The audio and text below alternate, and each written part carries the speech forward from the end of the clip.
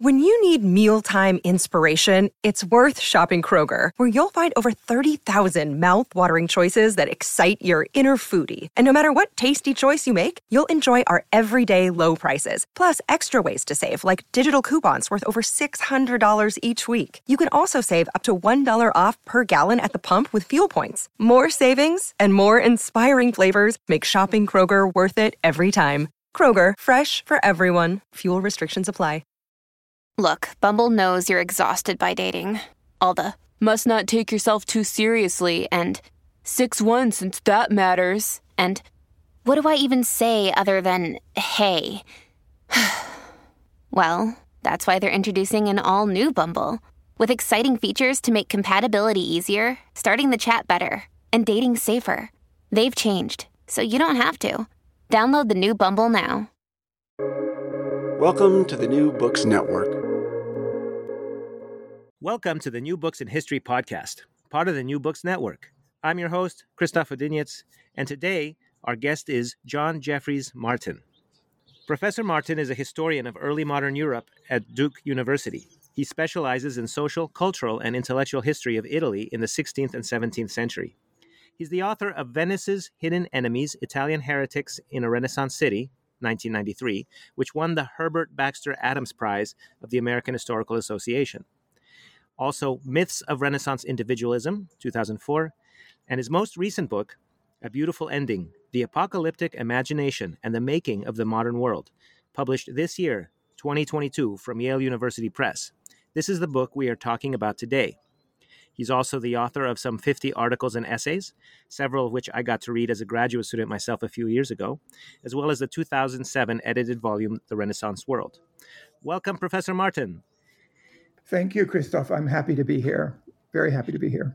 Thank you so much. This book came from A History of Early Modern Europe, from Columbus to the French Revolution, and it feels that way too. It connects the dots between actors and events that define the early modern period. First, Columbus himself, who recently had a holiday but just lost it, Gutenberg, Luther, Thomas Hobbes, Henri of Navarre, Michel de Montaigne, and the book will be a delight to the specialist, but it can just as easily be an introduction for the casual reader or for the undergraduate student, except that you have overlaid this familiar narrative with the apocalypse, and you've added the comparative lens of Jewish and Muslim history, something we don't always get. Why did you do this, and what does it show us? Well, it's a great question, and I honestly think that the book grew out of a frustration I had in teaching early modern European history, because most of the presentations of early modern Europe, most of the textbooks that is, tend to segregate religion out, for example, in their chapters on the Reformation, as something separate from politics, something separate from social or family life, something separate from commerce. And I think the apocalypse, thinking about the way people were thinking about the end of history, gave me a way to enter in to the ways in which I saw religion permeating all aspects of life in the early modern world. That was really the primary motivation for this. In terms of bringing in Islam and Judaism as well as Christianity, that grew out of a sense that Europe is too often told, the story of Europe is too often told through a purely Christian-centered lens. And while Christianity was the dominant religion by far in Europe in the early modern period, it was not the only faith in Europe in the early modern period. And I wanted to provide a more comprehensive way of thinking about religion and society, the way these different faith traditions thought about the end of the world, what the implications of thinking about the end of the world were for developments that took place in the 16th and 17th centuries. And then what's the connection between apocalypse and modernity? You call the apocalypse a stamp of modernity. Well, yes, I do. I say at one point in the book that modernity is an apocalyptic project. And it could be, authors are inclined to do this, it could be an exaggeration, but I think it's helpful to think about modernity in this way. Traditionally, of course, we've thought of modernity as a rational, secularizing, liberating process. And that kind of narrative, which continues to be, very, very prominent. One thinks of the success of Stephen Greenblatt's book, The Swerve, with its secularizing story of the recovery of Lucretius and how that ultimately drives out religious faith and how that is an instrument of modernization. I find this general idea, not just Greenblatt's, but I find it relatively unsatisfactory.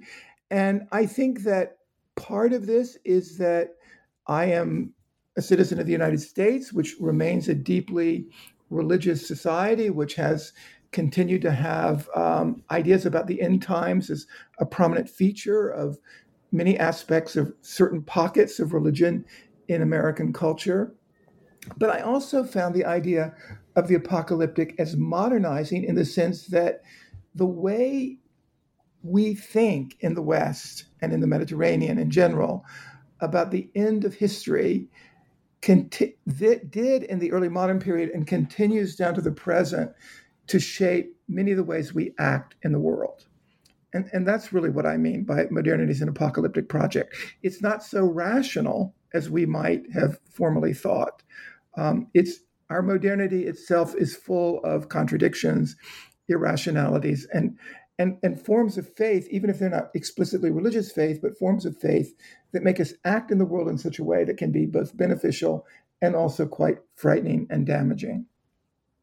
Yeah, I want to have a half-formed idea that came to me just now as you're speaking, and that's something about Lucretius and the ancients of the classical period. Like, they had a very different relationship with their gods, who were sort of these polytheistic gods who resembled humans with all their failings, and then we often think of the medieval person as somebody who is steeped in religion the way a fish finds himself in water, and so it's hard to, it's epistemologically impossible to be an atheist in the Middle Ages, some people have argued.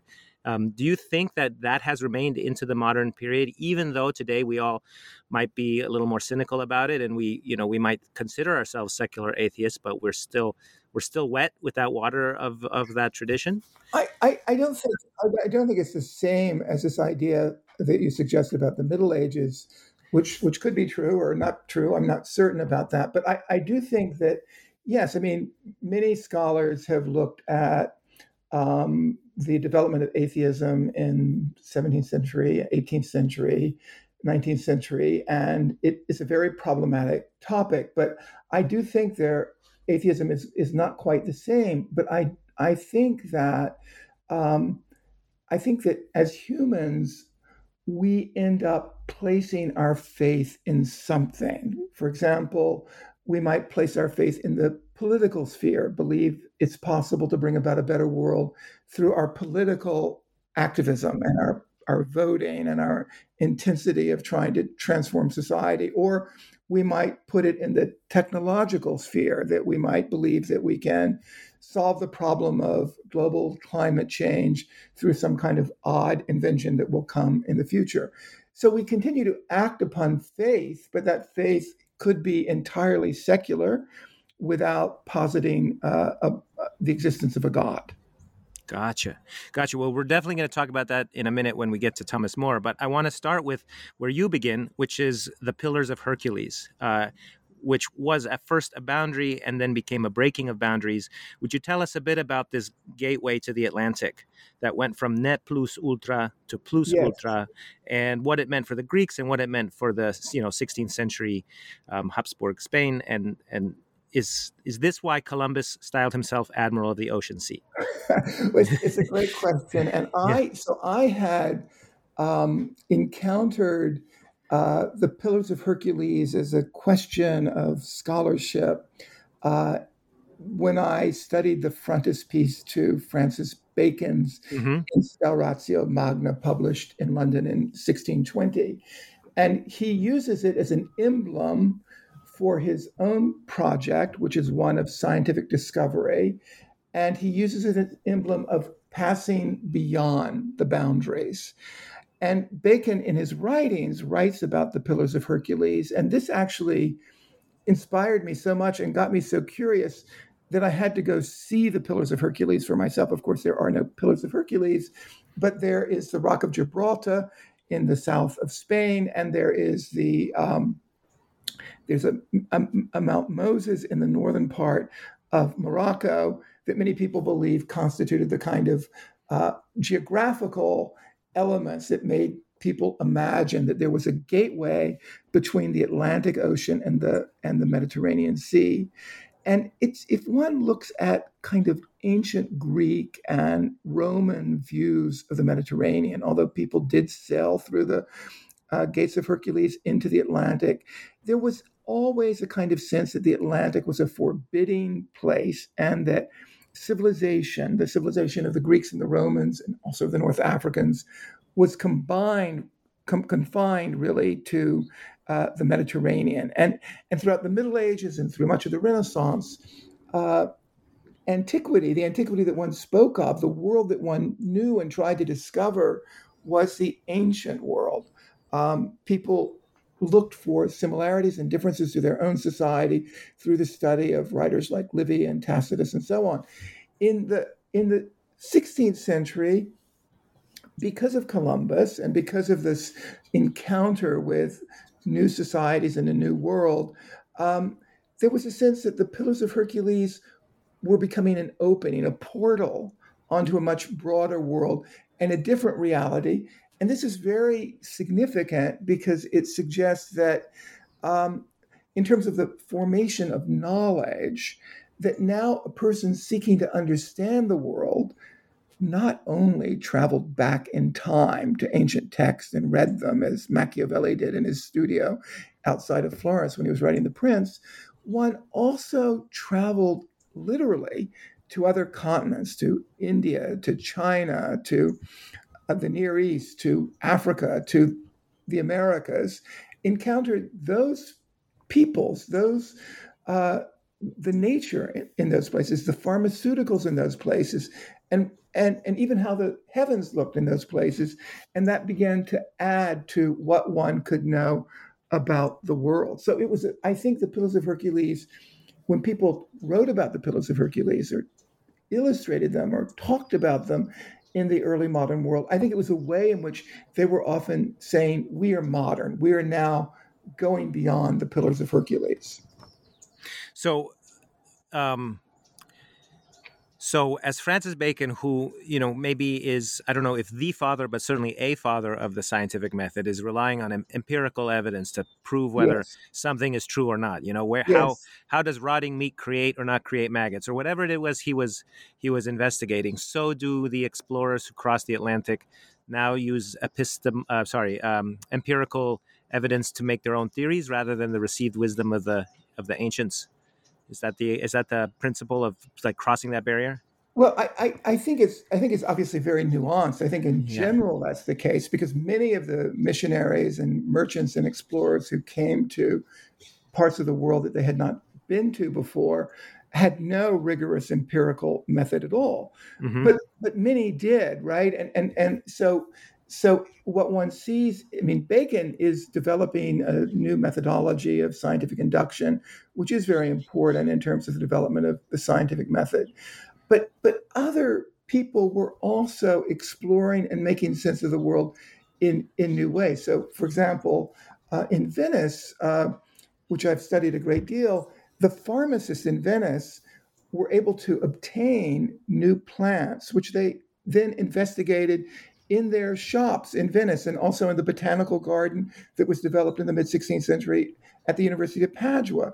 So medicinals were analyzed in new ways, not always according to a Baconian method, but to new ways of approaching the study of medicines, experimenting with them, and learning the uses which they might have.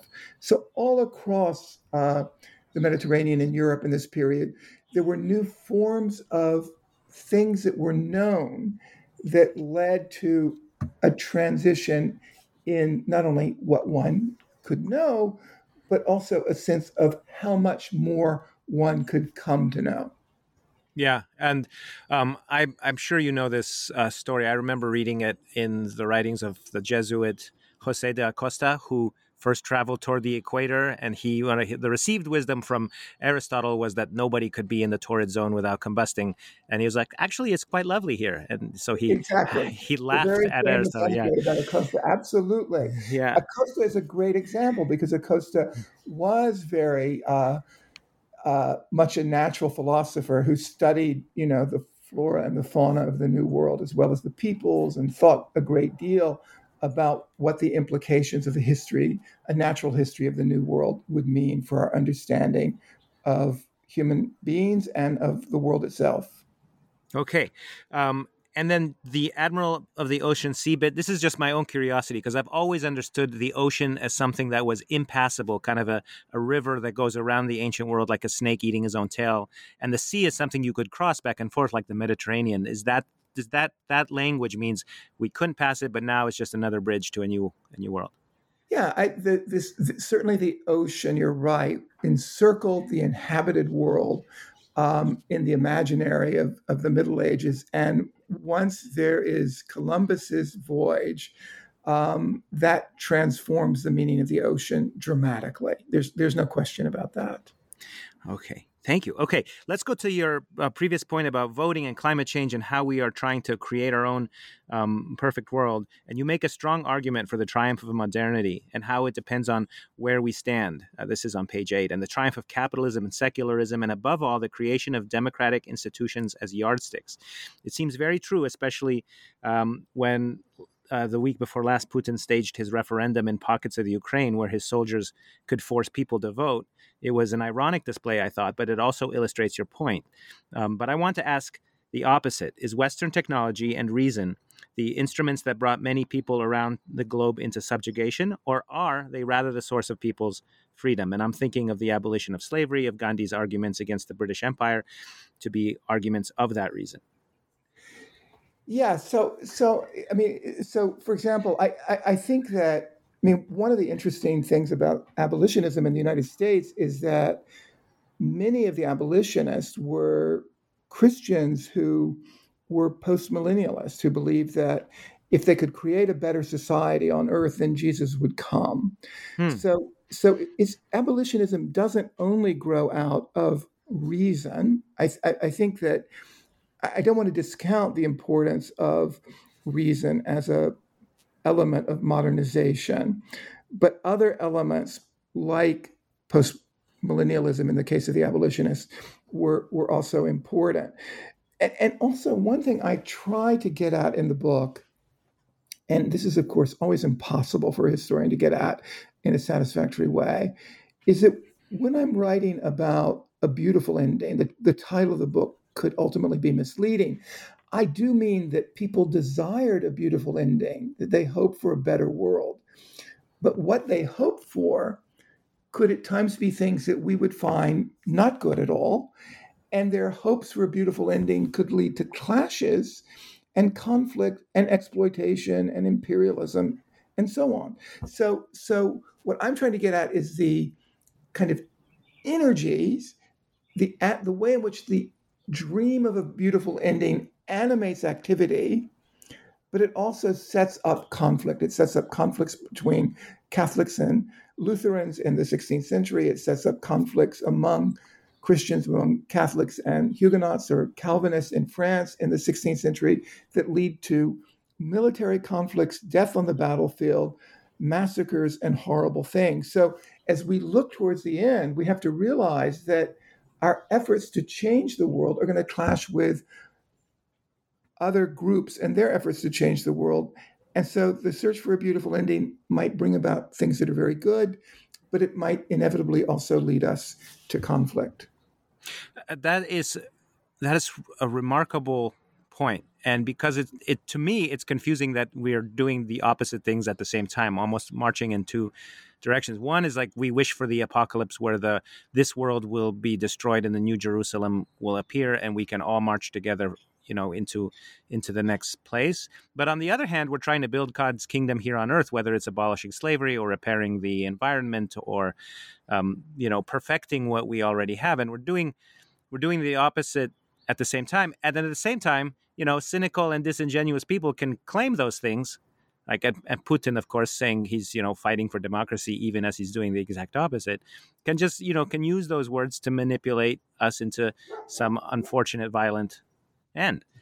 Exactly. And I think that, I mean, there's a sense, I have a sense of tragedy about that, the hold of the desire for a utopian experience for humanity, whether that's a secular desire or a desire rooted in a particular religious tradition.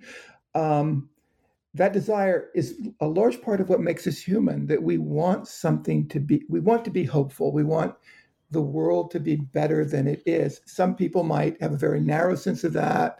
Other people might have a very expansive sense of that, that's very welcoming of all kinds of traditions. But the problem is that our hopes are always rooted in a particular place and based on a particular historical tradition, and they are going to bump into other ideas about what makes for a good world, and that inevitably leads to conflict. Yeah, and they're probably all happening at the same time, where you might go off to fight the Lutherans or fight the Catholics out of a devout desire to do God's will, but some monarch might be manipulating you to, some mercenary ends of his own, right? And so very often we had people who were confessional enemies allying together for their own local ends, like the King of Spain fighting the King of France. So they're both Catholics. They're happy to ally with either the Persians or the Turks to suit their purposes. Exactly. And that's a really interesting point. And I also think, I mean, for example, another thing I try to do in the book, which was something I wasn't anticipating, but as I worked more on the material, I came to believe it was at least persuasive, is to show that the religious turmoil of the 16th and 17th century, so from the outbreak of the Reformation through, say, the outbreak and end of the 30 Years' War, was in fact driven by theological debates, and I think the theologies behind those debates are extraordinarily important. But I don't think at a popular level that the reason that Catholics were killing Huguenots was because of technical issues regarding transubstantiation.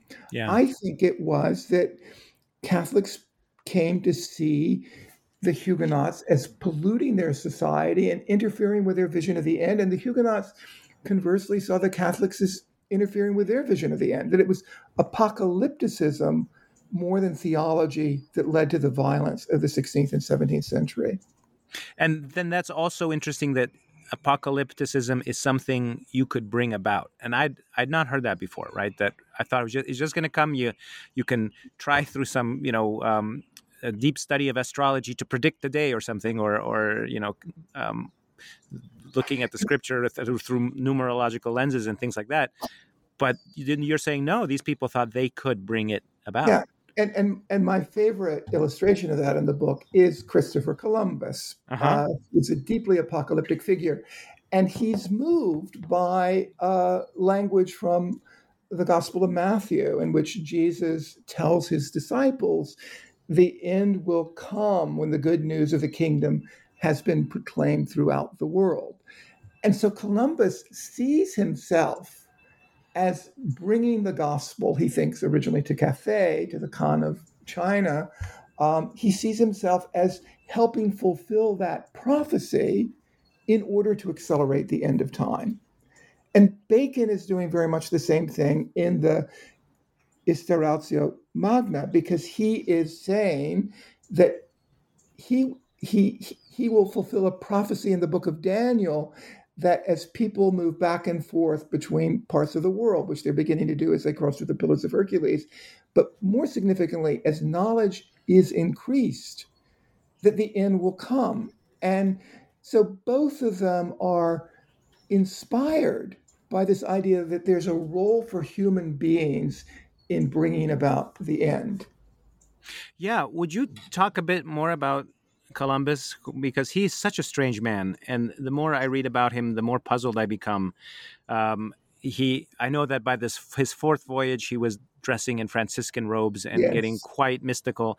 But early on, he also I mean, he really wanted to have his contract fulfilled and get his 10% or whatever it was if he Yes. reached Asia. But he also believed that he was at paradise at the very eastern end. And when he passed by the Orinoco River, he thought it was, the fresh waters of the four rivers in the books of Genesis and things like that. Do you want to tell the story a little bit? Well, Columbus is an incredibly fascinating figure historically. He's an autodidact Italian, born near Genoa. We don't know precisely where. Grows up in Genoa, is sailing through the Mediterranean as a teenager. Begins to sail out of Lisbon, where he lived for a while with his brother, into the Atlantic, into the Azores. And he becomes very knowledgeable. He also sails to the west coast of Africa and as far north as Ireland. He becomes very knowledgeable of the Atlantic. He also, and this was astonishing to me, he also was extremely scholarly and deeply read. And he read many languages, including Latin, which is quite extraordinary since he must have largely taught himself Latin. And he read a lot of works that were both astrological and religious and geographical. He was particularly influenced by an early 14th century prelate by the name of Pierre d'Ailly, who had written a famous collection of works published under the title Image of the World. And that was really what inspired him to believe that there was a short voyage to be made between the west coast of Spain and the east coast of China. And that's the voyage he eventually convinces Ferdinand and Isabel to fund for him. He goes with perhaps quite optimistic ideas about this voyage, but over time, as he comes across on the first voyage as, we have a journal. It was edited by Bartolomé de las Casas. He comes across as not a particularly pleasant person because he's immediately thinking about enslaving the peoples he encounters in the Caribbean. He does indeed enslave several of them to bring them back to Spain on his first voyage. Many of them die on that voyage. But he's a complicated person. His apocalypticism, I think, is really important because it leads him to these more hopeful moments about Christianizing the world. That was his hope. To these quite violent moments where he sort of lays the foundations for much of the violence that will take place in the New World on the part of Europeans in the 16th century. Yeah. I also enjoy your discussion of world emperors, and Charles V and Suleiman the Magnificent, Suleiman II. I knew about them, but I did not know about Timur or Tamerlane, whom Ibn Khaldun saw in the stars, the will of heaven. And that was a really good chapter for me because it was brand new. You want to talk about these fellows? I would want to add that I've also read elsewhere that there was a Russian Tsar who thought of himself as a world emperor as well. So this was there are a lot of world emperors at the moment. So, I mean, Erasmus, at one point when both Charles and Suleiman are ruling, makes the wry observation that there's not room in the sky for two suns. And I think Erasmus is right. That was the problem. And I became fascinated by this story because traditionally, and I think this traditional story remains really important, and it's a difficult story in a way to wrap our minds around. But the Mediterranean in the 16th century was dominated by two empires, the Habsburg Empire in Spain and the Ottoman Empire in Turkey and the Near East. And this fact shapes really much of the history of the Mediterranean in this period. Really, it dominates the politics, the international relations of the sea in this period. And both of these empires have many, many things in common in terms of technologies, bureaucracies, palace rulers from the Topkapi in Istanbul to the Escorial outside of Madrid. And this tension underneath it, at a really incredible level, are these popular beliefs that these emperors are playing a role through their development of empire in bringing about the end times. And this absolutely amazed me. So Ibn Khaldun, who's this brilliant jurist and historian, and really some people say sociologist, who is living for a while in Andalusia and then in North Africa and then in other parts of the Mediterranean, he becomes one of the great scholars of the messianic movements associated with the Mahdi in Islam in this period. And his writings about these movements, I think, remain compelling. These were often mass political movements that could threaten existing dynasties. And there's this anecdote that he encounters Timur, and they have this conversation, and it's in this conversation is absolutely fascinating because his encounter, I'm trying to remember the dates, but his encounter with Timur is almost contemporaneous with Pierre Dailly's work on astrology. Both of them, both Timur, Dailly, and even Ibn Khaldun are reading the same Islamic prophecies about the future. So you have both Christians and Muslims informed by similar prophetic teachings. This is also something that fascinated me in this work, is that, and Columbus also makes this point, in a way, prophecy doesn't necessarily belong to one religious faith. Prophecies can kind of move from one faith to the other. There's this kind of issue of transmission. It would make a great topic for a dissertation, and probably it's already been done. But I became fascinated by the instances in which prophecies migrate from one place to another. Yeah. So in any case, Ibn Khaldun sees Timur as this major transitional figure who had been prophesied to becoming a great ruler. And these ideas that are developed by Ibn Khaldun will become part of a tradition that will also influence Ottoman emperors later on. Does this transmission happen through Spain, where the Moors had taken it for so many centuries, or is it coming from the East? How is it that they have the same prophecies? Well, I'll give you an example. It's tantalizing more than saying that it's not that they have the same prophecies or tradition, access to the same tradition. For example, and this is in the book as well, but a lot of people are familiar with Joachim of Fiore, early 13th century abbot in Calabria in the south of Italy, who develops a sort of Trinitarian view of time. And it's an extraordinarily important idea because it sort of sets up a typology that will be influential even down to the present day. And that is that there are three epochs of history. There was an age of the Father, then Jesus is born, and then there's the age of the Son, and then Joachim calculates that a little bit after his own lifetime will be instituted the age of the Holy Spirit. And the age of the Holy Spirit will be the utopia which we all hope for. But another Franciscan,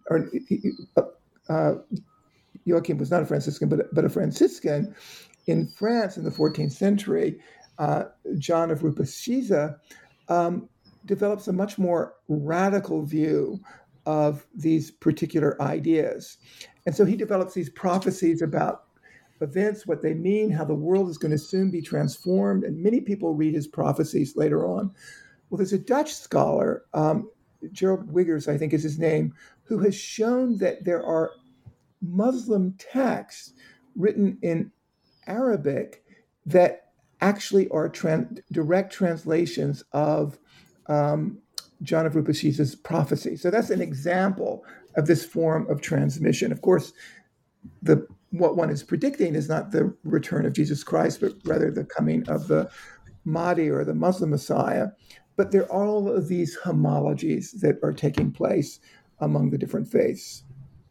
Yeah, that is extremely interesting. And this, idea that Charles might be the world emperor is something that happens a lot in the writings of that time. And in my own work, I kept finding it because my dissertation was about the court of Charles V in the 1520s. And there's all these people, Renaissance humanists, who have come to give him a speech. And it's all about how he's going to unite the flock and gather the Christians and lead a crusade and, retake the Holy Land and end this destructive conflict and bring order to the Mediterranean, like that, or rather the world, which is how they thought of it. And I think there was great sincerity.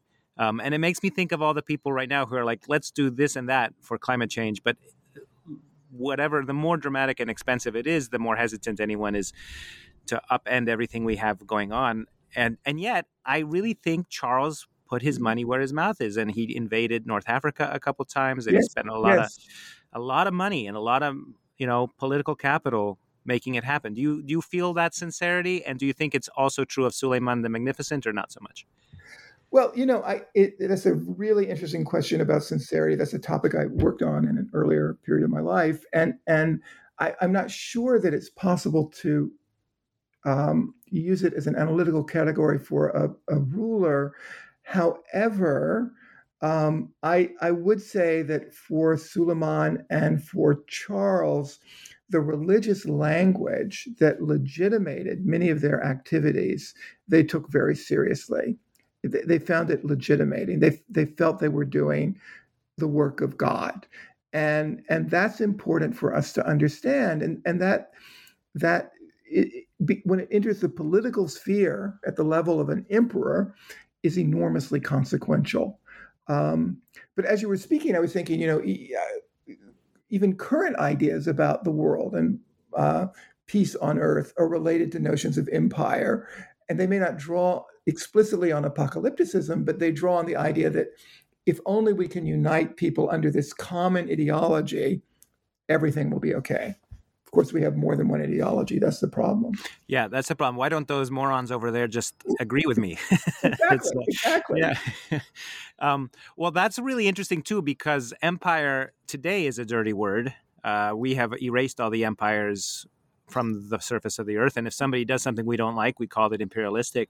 But 500 years ago, it was not. And often imperium was, the holy authority, whereas dominium was sort of the imposing, unwelcome version. Do you want to talk about that? Yeah, I think the history of empire is absolutely fascinating, and it's a very it's a current topic among many scholars today who work on empire in different time periods and throughout history, from the ancient world through the present. I think that what I was really interested in is I've gotten very interested in the question of what was empire, and I don't think there's an easy answer to that in the 16th century. For example, if you lived in a city outside of Venice, but under the dominium of Venice, you were technically part of the empire. You worked with legal codes that were informed by traditions that were continent-wide, not purely Venetian or Italian. And your freedoms, to a large degree, were secured by your existence within this imperial frame. And so the Holy Roman Empire was not so much a system in which the emperor dominated communities, but more of a system in which communities were able to function within that particular framework. What interested me was the way in which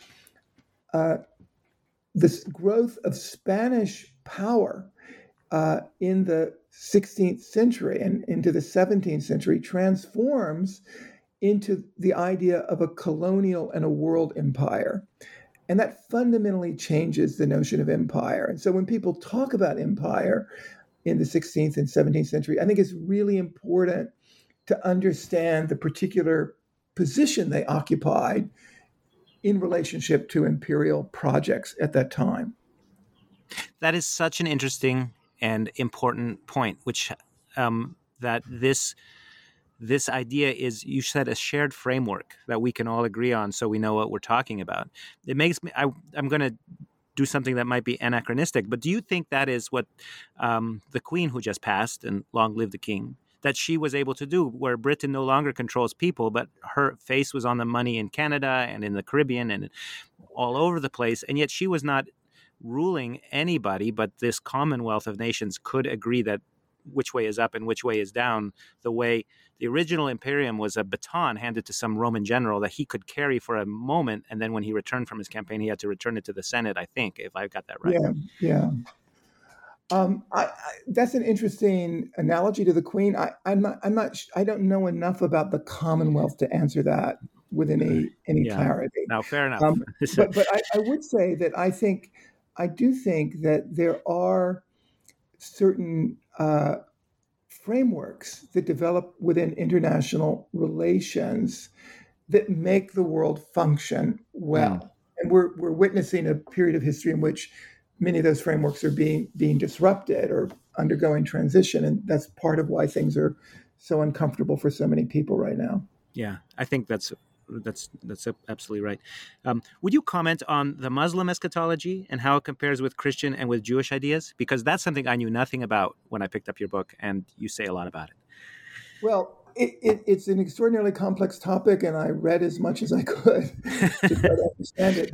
But again, this is also quite interesting because the development of Islam is deeply shaped by both Jewish and Christian traditions. And so from the very beginning, there are deep similarities among these three faiths that we often refer to as Abrahamic faiths. Mm-hmm. In terms of the eschatology, one of the things that's interesting is while there are some surah or some verses of the Quran that are eschatological, that dream of a kind of wonderful inn with flowing rivers and comfortable cushions and shady trees. The eschatology of Islam develops after the death of the Prophet Muhammad and is reflected in the collection of sayings of the Prophet known as the Hadith, which are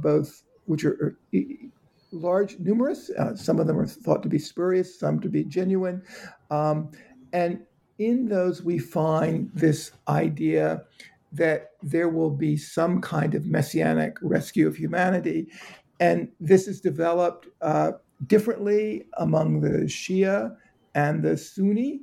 And but the way in which it's developed, despite their differences, there is an underlying similarity that at the end of time, a Messiah will come back.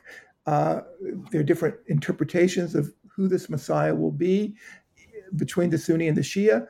And at the end of time, the prophet Jesus, not the God Jesus, but the Son of God Jesus, but the prophet Jesus will also return with the Mahdi or the Muslim Messiah. And these ideas were widespread. I found evidence of them. I didn't find, but I discovered evidence of them in Morocco, where they were extremely important, in Egypt, in Persia, in the Ottoman Empire. And they took on a variety of forms. And so it's difficult to point to their precise theologies without doing a different kind of study than I did. But what I was fascinated by was not the differences, but the deep similarities in the way in which, in each of these faiths, people would long for an end where human society would be greatly improved. And how about the Jewish view of the apocalypse?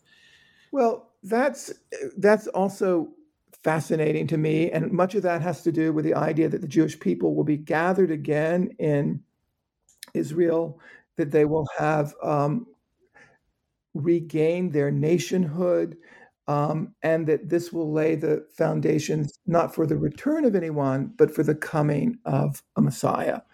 And so I see deep homologies there as well.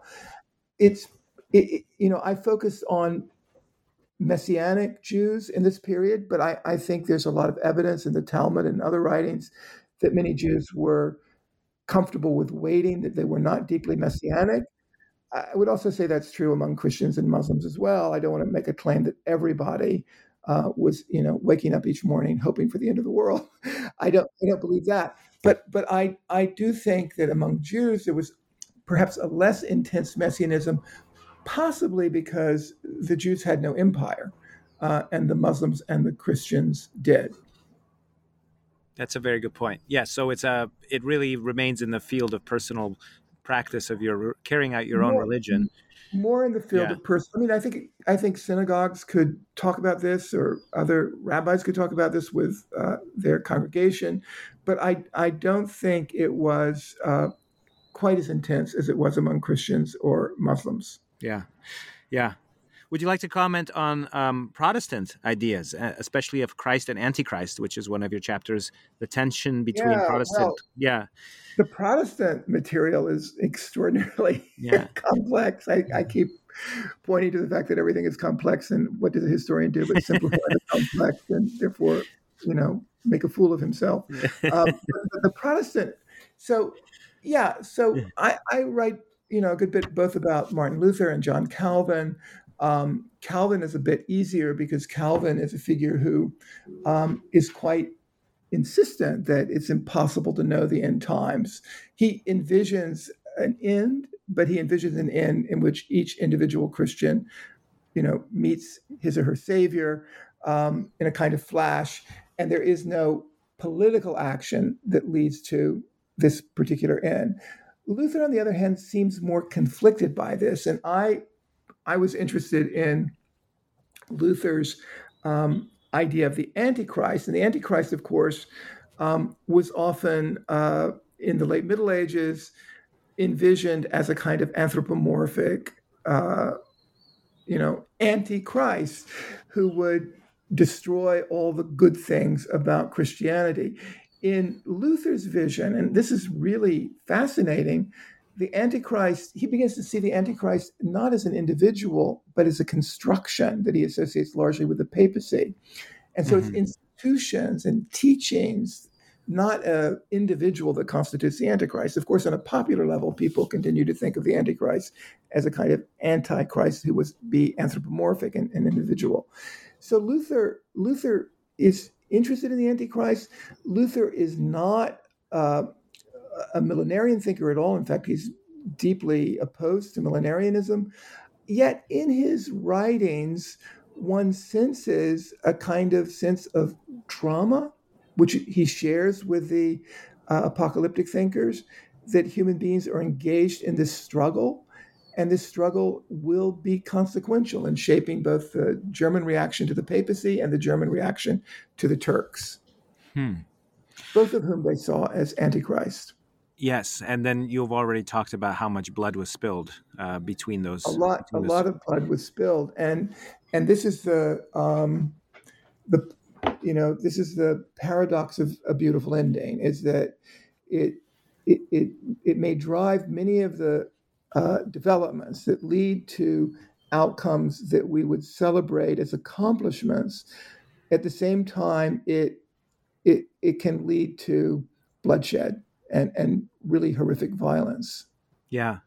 Can you bring us through from this time to the present? And I'd like to start with Thomas More and Utopia. You talk a lot about this famous tract, which many of us remember from college, about Utopia or No Place, and how Thomas More, who himself was a very deeply religious man and a martyr, in King Henry's court and so on, but he envisioned sort of this perfect society, and then lots of people sort of through the early modern, late modern, and up to today envision a perfect society. Is this all apocalyptic thinking? No. Okay, so this is a great question, because I do talk about More, and I talk about other writers of utopian society, other writers who write about what they envision as a utopian society. Tommaso Campanella, for example, in his City of the Sun, and Francis Bacon in his New Atlantis. This idea is not always necessarily explicitly apocalyptic, but I do think that the envisioning of utopia was shaped either directly or indirectly by the apocalyptic tenor of the times in which people began to write their utopias. And this is more explicit in Campanella than it is in More or in Bacon.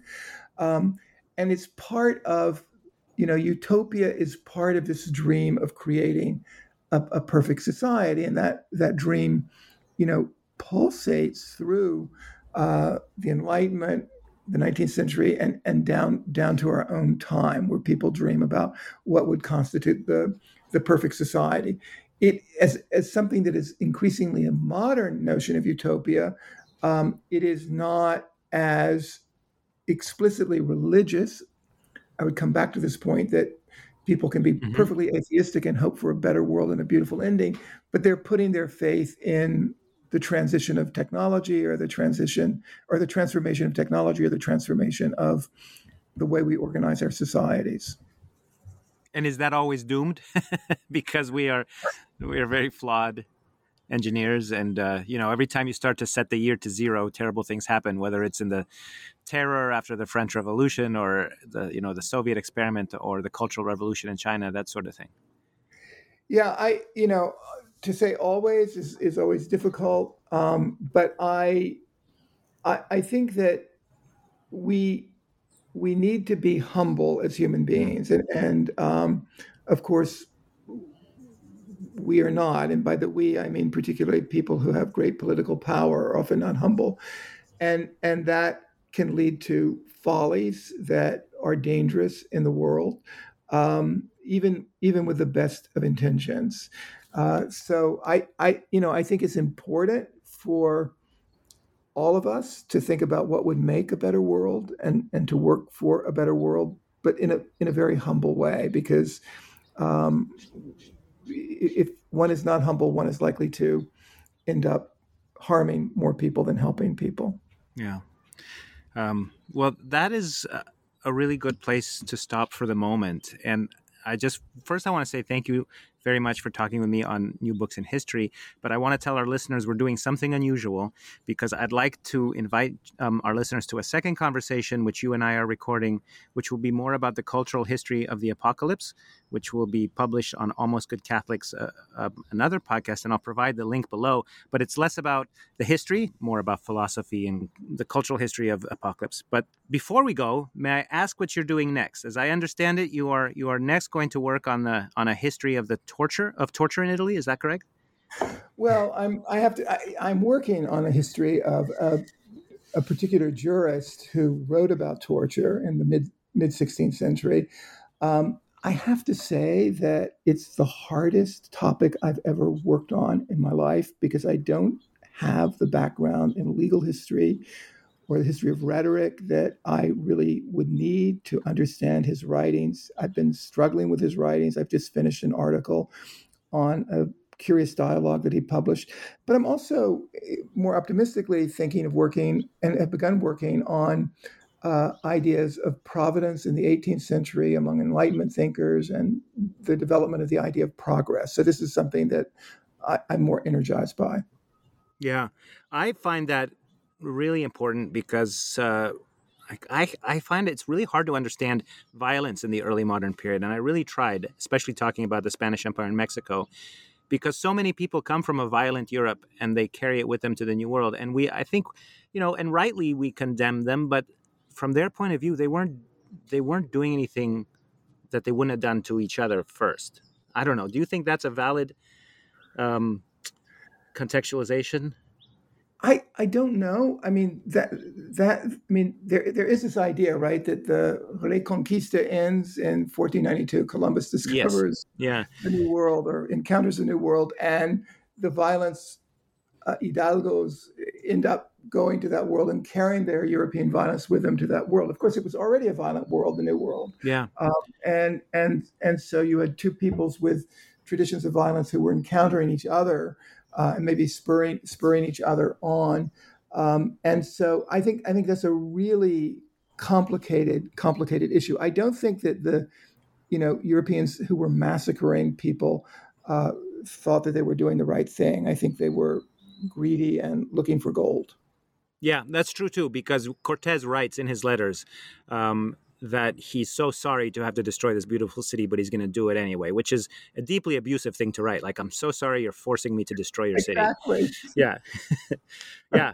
And maybe it's big societies, like if you land on a Caribbean island of Arawak people, there's just not that much there, so they're not going to do awful things. But you come across an empire in Mexico, and guess what? They're sacrificing people by the tens of thousands with obsidian knives on top of a pyramid. Is it our collectivization that makes us awful, or is this too much speculation on my part? It's worth exploring. I think it's a bit speculative, but it's certainly worth exploring. Yeah. Okay. Well, let's stop there. Okay. Well, this was a lot of fun. Thank you so much, Professor Martin. I enjoyed it.